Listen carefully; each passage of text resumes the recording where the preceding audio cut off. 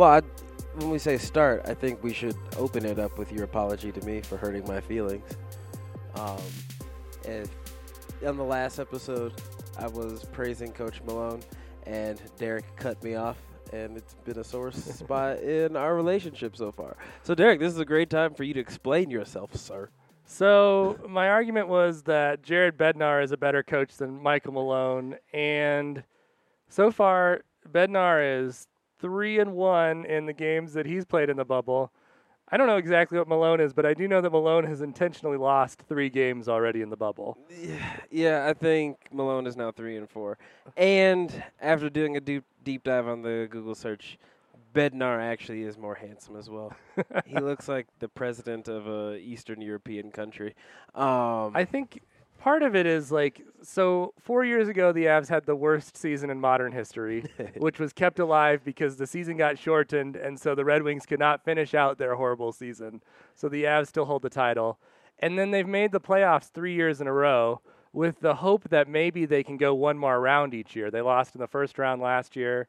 They lost in the second round, or 2 years ago. They lost in the second round last year, and maybe they could go 3 or to the Stanley Cup this year. And so I think that to me, that's the positives of Bednar. What is it about Malone that makes you feel like he is such a good coach? Well, we're storylines over just the stats, and we look at trajectory of both teams. That 3 years ago, neither team were contenders or really exciting. It was truly a time where you could just talk about the Broncos quarterback carousel, and that was the only interesting thing. The storyline with Malone is why it's been a redemption arc, is that for so long we didn't like him for now looking back kind of petty reasons. It's really hard to be a good coach in any sport, but especially the NBA, especially the Western Conference. But Malone has continually improved the Nuggets. This year was going to be kind of hard to tell if the season played out the way, in full, would the Nuggets have a better record than they did last season. But he's improved them every year and made it to the second round of the playoffs. I don't know if my expectations right now are that the Nuggets now have to get to the Western Conference Finals for this to be a successful season. But really, he's given us all of our favorite players so far. He is responsible for Nikola Jokic. Well, is he, though? Because he did not want to play Jokic forever. Where it was clear that Jokic was the better player, he wasn't starting Jokic. This whole year we've been like, Michael Porter Jr. needs to play more, and Malone didn't do it until he had to. And then we were all rewarded for thinking that Michael Porter Jr. should play more. Well, I think Malone is the stern father, or he's that trope of the mean guy who cares for you. And so by him not playing Jokic when it was clear that he should, it gave Jokic more of an edge. I don't know if Jokic is as clutch if he got coddled by Malone. And I don't know if Michael Porter Jr. is averaging 23 points in the bubble without having to earn every single minute. And that's Malone. And I know Jamal Murray came out with more potential and expectations, and coach has done really well by him. I think we need to see in the playoffs. Murray is sort of the key right here, I feel like, where if he actually has a good playoffs, because he had a bad playoffs last year. He had some moments. He would have quarters. Yeah. But he didn't put a full game together once in the 2 series. Yeah, true. I think that's a big one. I'm with you. I like Malone a lot better, but I don't think he's managed the team well. And the one problem that I have is the offense every year seems to be a little worse. He continues to stifle what should just be a creative flow of interesting players to try to fit into his system. It happens every year, and we're out of it now because they haven't had a real team. The personnel has been all over the place. He had the Bull Plumlee lineup play so many minutes. Yeah. I think, I'm not saying he's a bad coach, but saying he's definitely better than Bednar, and also saying he's definitely better than Bud Black is just it's a huge reach for someone that hasn't proven it. let's I say- didn't know this was a 3-man race. Well, I'm just saying Bud Black, the most successful manager in Rockies history, He's just not doesn't saying- even get in the conversation. Also, is Okay, fair. I don't have the. Well, okay, Bud Black definitely deserves a conversation right now with National League West first place Rockies. he's already the only manager to get them to the playoffs twice. That is not. That is a low bar to climb onto the pedestal. But sure. But explain to me more Bednar, because Yeah. Bednar, I only have press conferences and not understanding hockey enough to know why is he your front runner as So best coach in Denver. one of the things that was interesting when Bednar took over, so he took over for Waugh because Waugh quit right before the season started.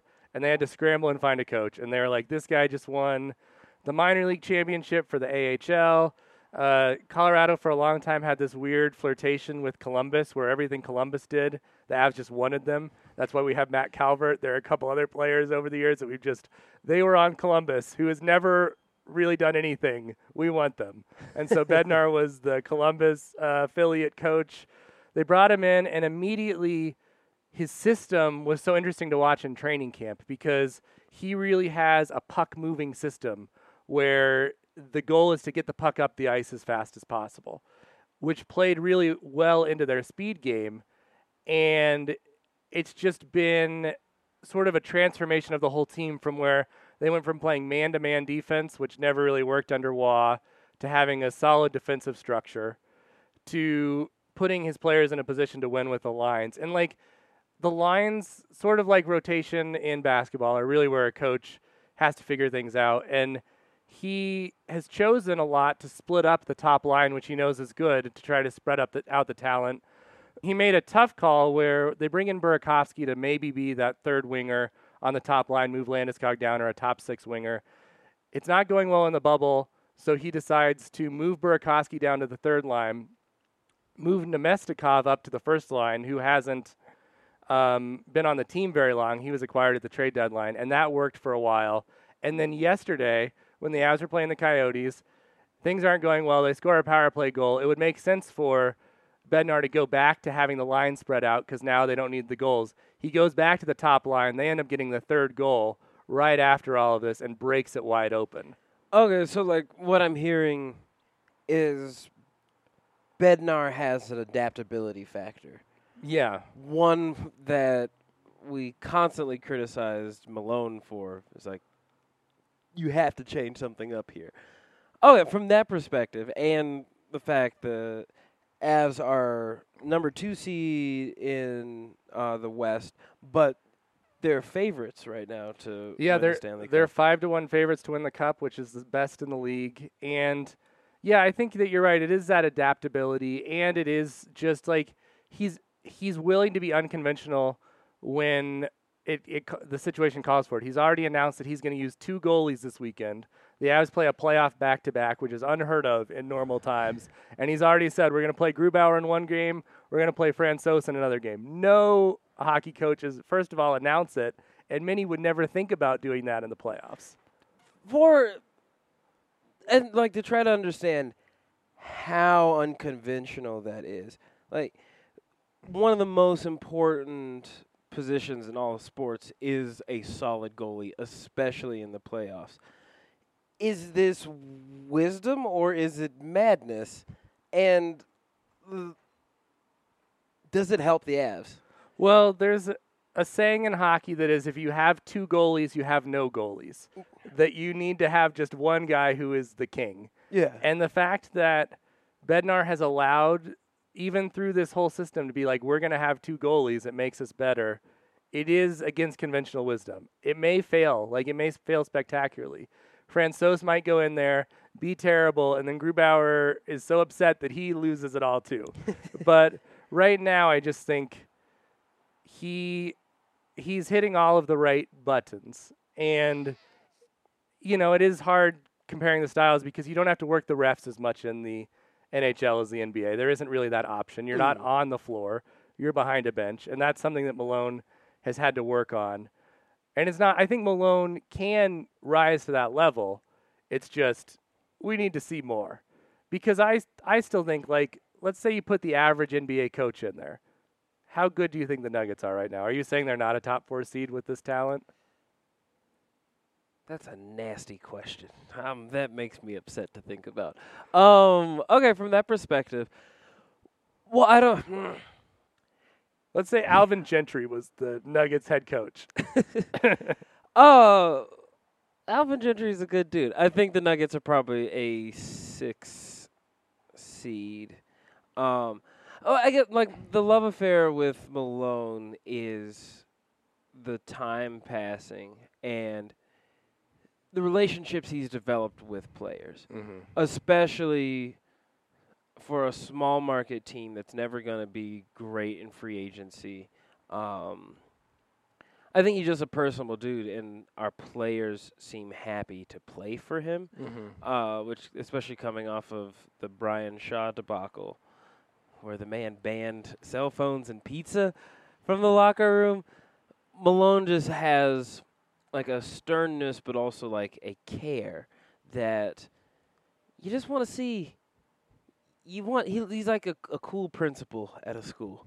And that is not very sophisticated sports analysis, but I don't care. That's the hill that I will die on. But I am really excited to watch the Avs in the bubble. And to see, it's been like a meteoric rise from the worst team ever to now, like, especially one of the most potent first lines in the game and electric play. Many different personalities, especially if you think of, like, someone like Kadri, as we talked about previous episodes, that all of them work so well under Bednar, who's an adaptable guy who also just kind of seems like super stoic and not super personable. So I'll step back. I'll accept your apology, but I'll also say it's okay, dude. I will say this. If both the Avs and the Nuggets lose in the first round this year and next year, both coaches will be fired. So it doesn't matter. Like, as good as we might think they are, both of them will be fired, and Bud Black will still be here if the Rockies don't make the playoffs the next 2 years, unless he decides to quit. Yeah, okay. And there's one more thing that we can both agree on. Vic Fangio is the worst of the 4 coaches in Denver right now. Sure. Well, it's cool that he's worse, not by his own merits, but just because we have better examples, like bigger, better examples. We're in solid hands, but just want to recap. The Avs won their first playoff game against the Phoenix Coyotes. Arizona. They changed their name to Arizona a couple years ago. They play in Glendale, which is the same place that the Arizona Cardinals play, so they decided to change the name to Arizona. The team that is always threatening to be moved because they have no fans and they never really have an ownership group. If you can't tell, we're outside again for this podcast. Yeah. You might hear some cars or motorcycles. But immersive experience. So Arizona Coyotes, 11 best team in the West coming into the bubble experience. Ended up getting an upset in their first round, so they're playing the Avalanche. Known as a slow-down team, and really prided on their defensive ability, top 5 defensive team in the NHL. But the Avs were 6th in the NHL in defense. So the disparity is not quite there because the Avs, with one of the best offenses in the league, come in first 2.5 periods. The Avs are dominating in shots. The game ends 37-14 in shots. That is the fewest shots the Avs have given up in the history of the franchise going back to Quebec. They've never only given up 14 shots before. So the defense is rolling. They're getting all of the shots. But Darcy Kemper, old nemesis from the Minnesota series 6 years ago, who helped steal that series from the Avs. Was that 6 years ago? 6 years ago, 2014. My God. Playing strong. The Avs take a penalty late, end up killing that off, I guess, within like the last 12 minutes. Then they get their own power play, score on that power play. It was a similar goal to the goal that Nazem Kadri scored to end that Blues game. He was in front of the net, able to put it in.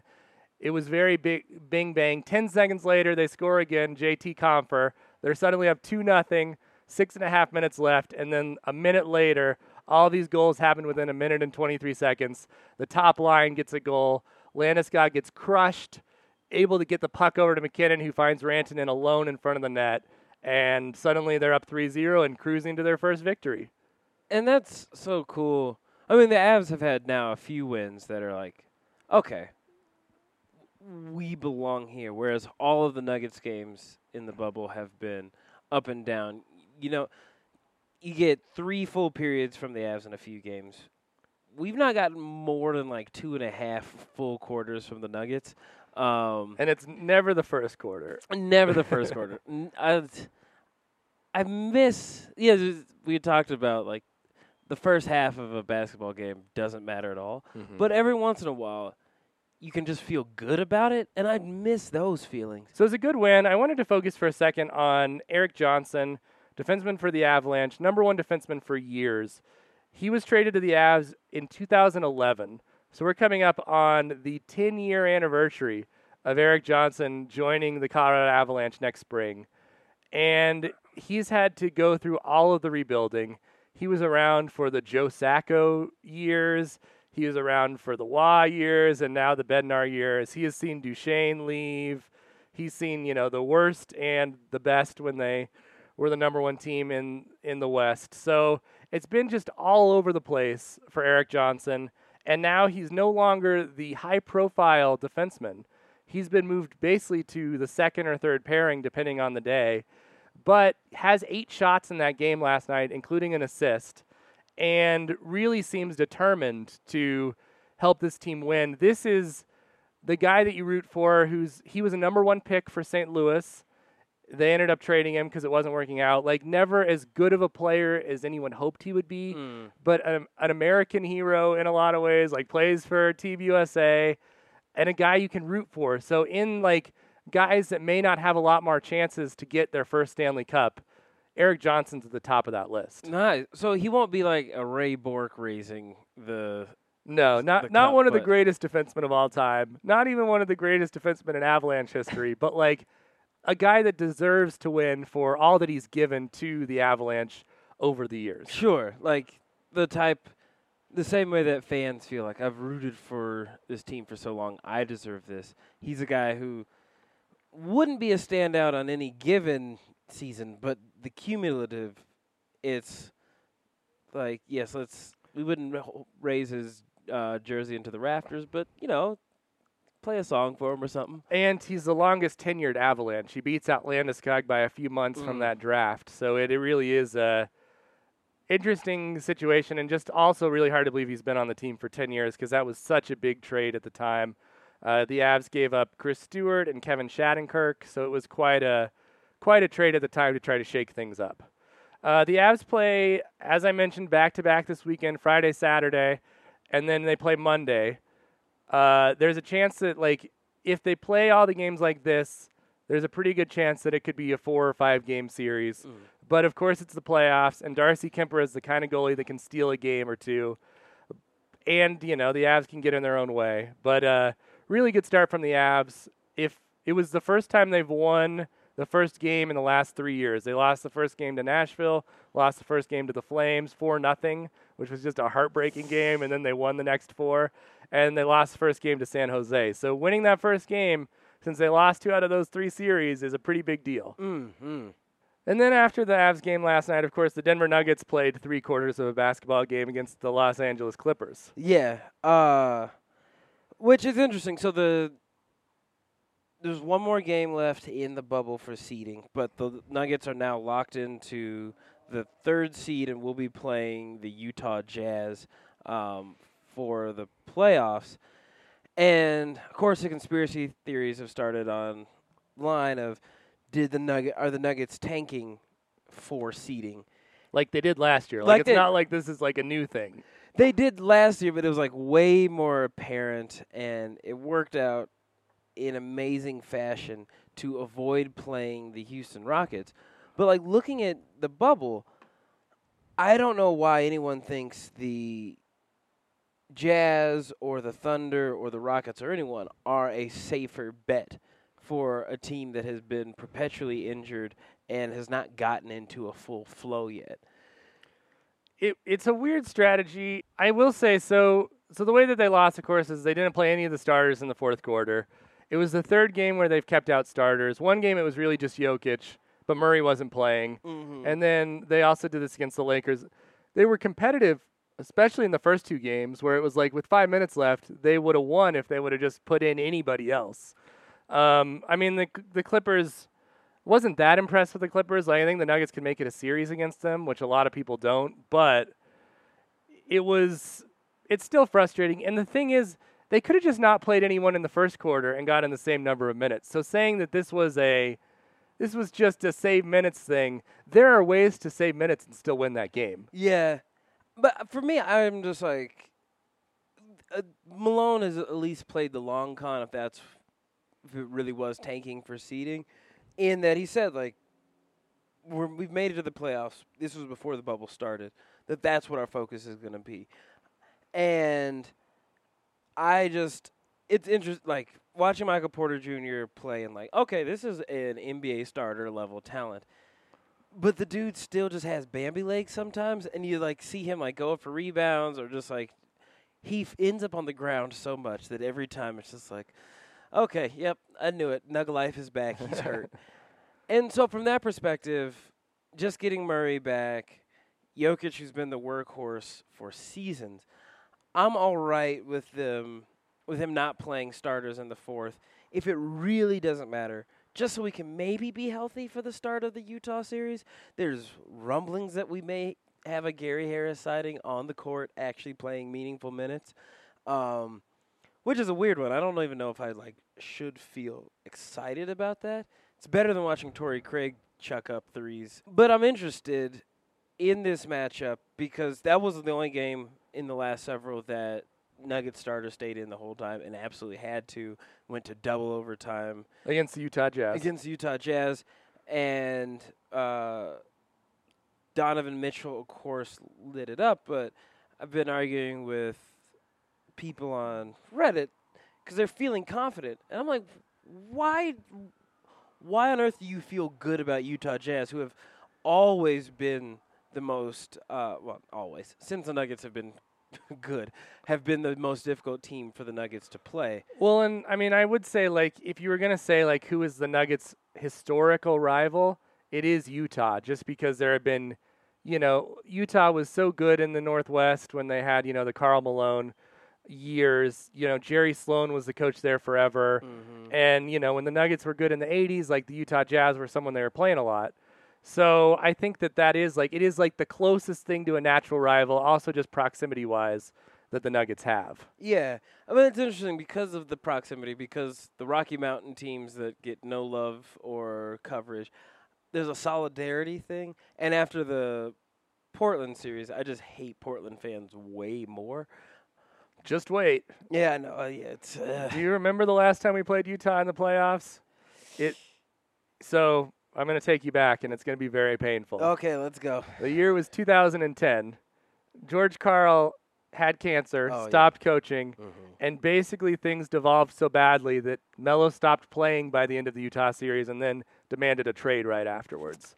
So this is a team that has literally destroyed the franchise before in a first-round matchup that they were not favored to win. Well, and that's why I'm terrified, is because Utah has more of an interesting storyline, being the team that brought coronavirus to sports and stopped sports for 4 months.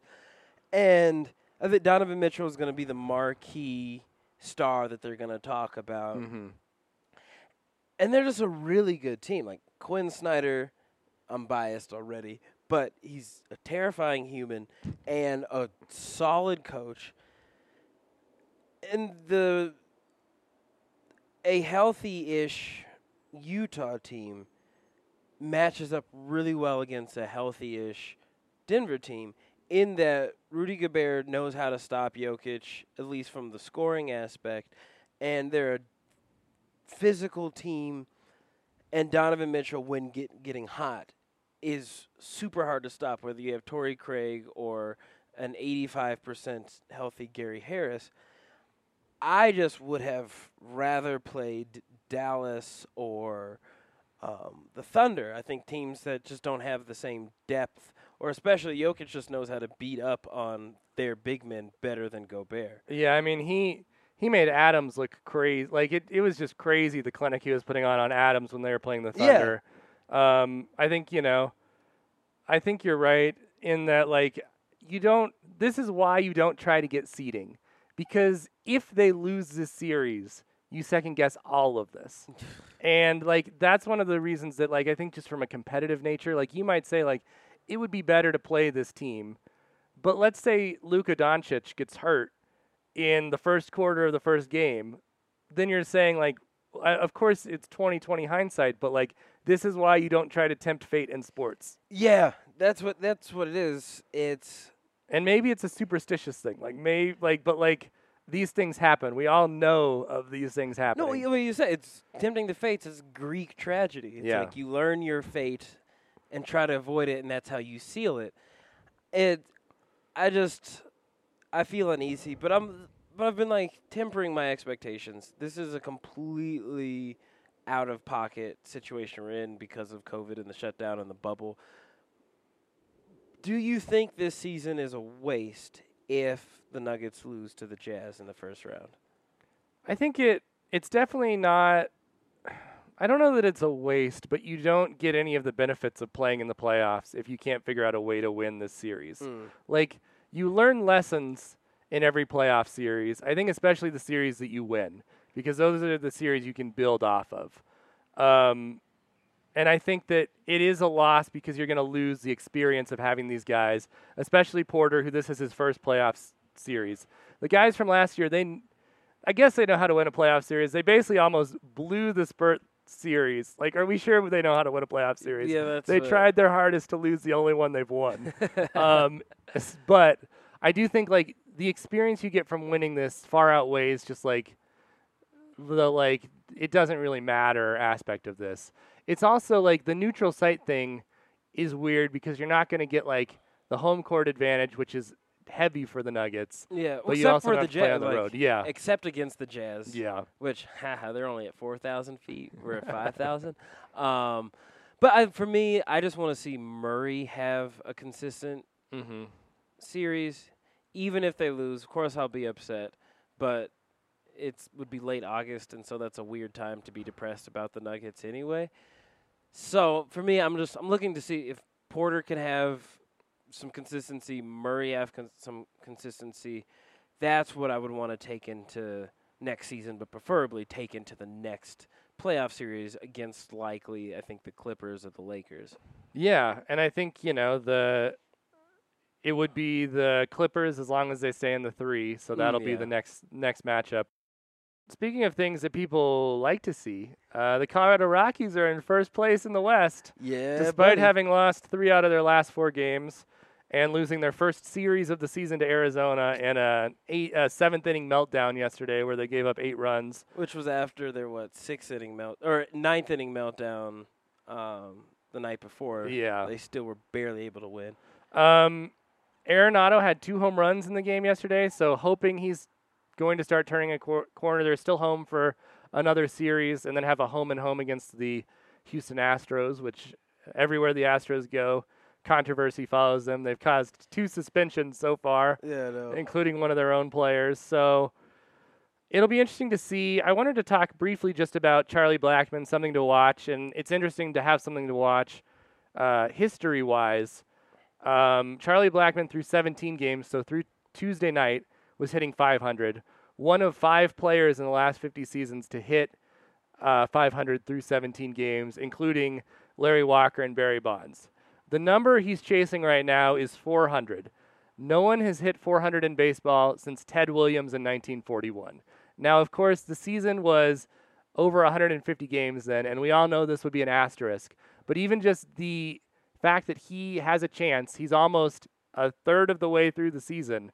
It's interesting, and it's just like a fun thing, especially for such a like staple of the Rockies now in Charlie Blackmon, to have that to watch the next few weeks. Well, yeah, and especially because his first series against the Texas Rangers, I think he was like 1 for 15 or something. That it was really a question. He had coronavirus, and I think he was one of the symptomatic cases. So people were worried that that now he's past 30, that he was on the decline. But the dude is just a smart batter. He's not raking the ball every time, but he's just either patient in the box or just getting those hits. And I think he's leading the league in RBIs right now too, over 20. It's so nice to have consistency from especially a Rockies batter, but a guy that you want to be able to root for after so many seasons. So the Rockies, after this weekend series, will have gotten a third of the way through the season. They have 2/3 left. Unfortunately, 10 of those games, 10 of the remaining 40 games will be against the Dodgers. So the test is still hotly up there. The Padres are also one game behind them. They still have 7 games against them. So basically a third of the season is still against the 2 teams you're competing for those top 2 spots in the division to get into the playoffs. Moving on to the smoldering remains of college football. We mentioned it last week that the Colorado State Rams were under investigation for how they were handling their COVID practices, and it just got worse and worse as the week went on. They're now under investigation for a toxic culture within the athletic department that includes verbal abuse and racism, maybe. This all came out in the Coloradan. Highly recommended that story. All sort of focusing around athletic director Joe Parker and the decisions that he's made, going back to basketball coach Larry Eustachy, who was fired for being abusive verbally towards his players and throwing stuff. He was all over the place. Apparently he had a handler that wasn't a very good handler, like within the athletic department. That's how out of control that situation was. Mike Bobo was accused of this. There were people named on and off the record, former coach of the Rams and current coach, the guy that just loves being a dude, Steve Adazio, and his staff also being thrown through the mud. So the current coach who has yet to be able to coach. Coach only in that he is head of practices, but no more. Colorado State announced that they were suspending all operations within the football team as they investigated this. They have an outside investigator, but the Mountain West has now called it quits on the fall football season. Not alone. The Big Ten and Pac-12 also will not be playing football in the fall. Right now we have the SEC, the ACC, and the Big 12 going it alone. Dabo Swinney of Clemson saying that it really doesn't devalue any championship they're going to win. It's just they weren't going to be playing Big Ten or Pac-12 schools anyway. So it's just sort of madness. There's threats of a union from the players. There's threats of lawsuits from players that play, like class action lawsuits that could bankrupt conferences and universities. It is unlike anything we've ever seen, and college football has not been a stable entity over the last 10 years. It's been a stable entity only because fans, to our shame and credit, can compartmentalize all the BS really well because we just like waking up on crisp fall Saturdays and watching like 10 hours of football from teams we don't actually care about, but it has been such a good thing. But I saw a tweet that was really striking. It's like, this is just revealing that a lot of schools are actually just football teams that offer classes as a side hustle. That football is such an engine, even for a team like CSU that has never been that good. They're not selling merch out the wazoo. They don't have nationally televised games. But the football team is so important to revenue that they are like a corrupt Belarusian dictatorship in terms of aggression and silence. Yeah, I mean, people go to these schools for the football experience. So, like, it's not just like, most of the money that the football team technically makes is in the athletic department. But when you think about the money it brings into the town, how it gets people to get tuition, all of this, and it just doesn't, like, the system doesn't make any sense. Like, if you step back and think about it, you're like, the most prestigious higher education places in the country are ruled by amateur sports. Yeah. Like, it's just it's a system that just is so out of control. and no real clear path for how any of this is going to end. How the SEC, which would probably try to have fans because they're trying to have fans already in MLS, like the only thing they can have fans in, they're like, we're going to do fans. Well, MLS has the benefit of always being socially distant because so few people care about MLS. I don't know. I mean, it's impossible to say what's going to happen. It'll be interesting to see if any of these conferences make it to kickoff in a little over a month because they've all moved it back a little bit. From a CU football perspective, obviously they were at a huge disadvantage, losing their coach right before spring practices would have started, getting Carl Durrell. It was going to be a rough year as it is. In some ways, this buys them time to figure things out. But, I mean, it's hard. But as you know, my position is, in some ways, I would be okay if CU got rid of football just to save me from the heartache and all of the moral quandaries of, like, what are we doing to these kids? But also just, like, being so ingrained as a Buff. Like, it's, like, the most, like, identity team that I have, even though they're terrible. Yeah, well, that's such a tough thing. Like, losing Mel Tucker in January, was it? Or I think February, yeah. And that betrayal and just being like, why can't the Buffs catch a break? Only then to get a larger picture of everything. It's like, oh, no one catches a break. Some people catch corona. And then also thinking about the NCAA tournament where the Buffs were going to be a decent seed, even though they absolutely limped into in basketball. It really is just like a lot of misery and stress. I think so. The basketball has also been put on hold for the fall. No Pac-12 sports in the fall. Tad Boyle's pretty mad about this decision because as he pointed out, they don't start playing basketball until November. So you're saying basically like it won't be fine in November, it will be fine in January. Which, I mean, we all know that it's probably not going to be fine in January. But I get his point. And McKinley Wright announced last week that he was going to come back for his senior year instead of try to go into the NFL draft or the NHL draft, NBA draft, the third one. So it is, I mean, to that part, it's disappointing because they have the talent still, the Buffs do, to compete, and we know it's cyclical because the players turn over. I do want to also say, before we sign off, that I've been having a really hard time with the uncertainty of the sports scheduling.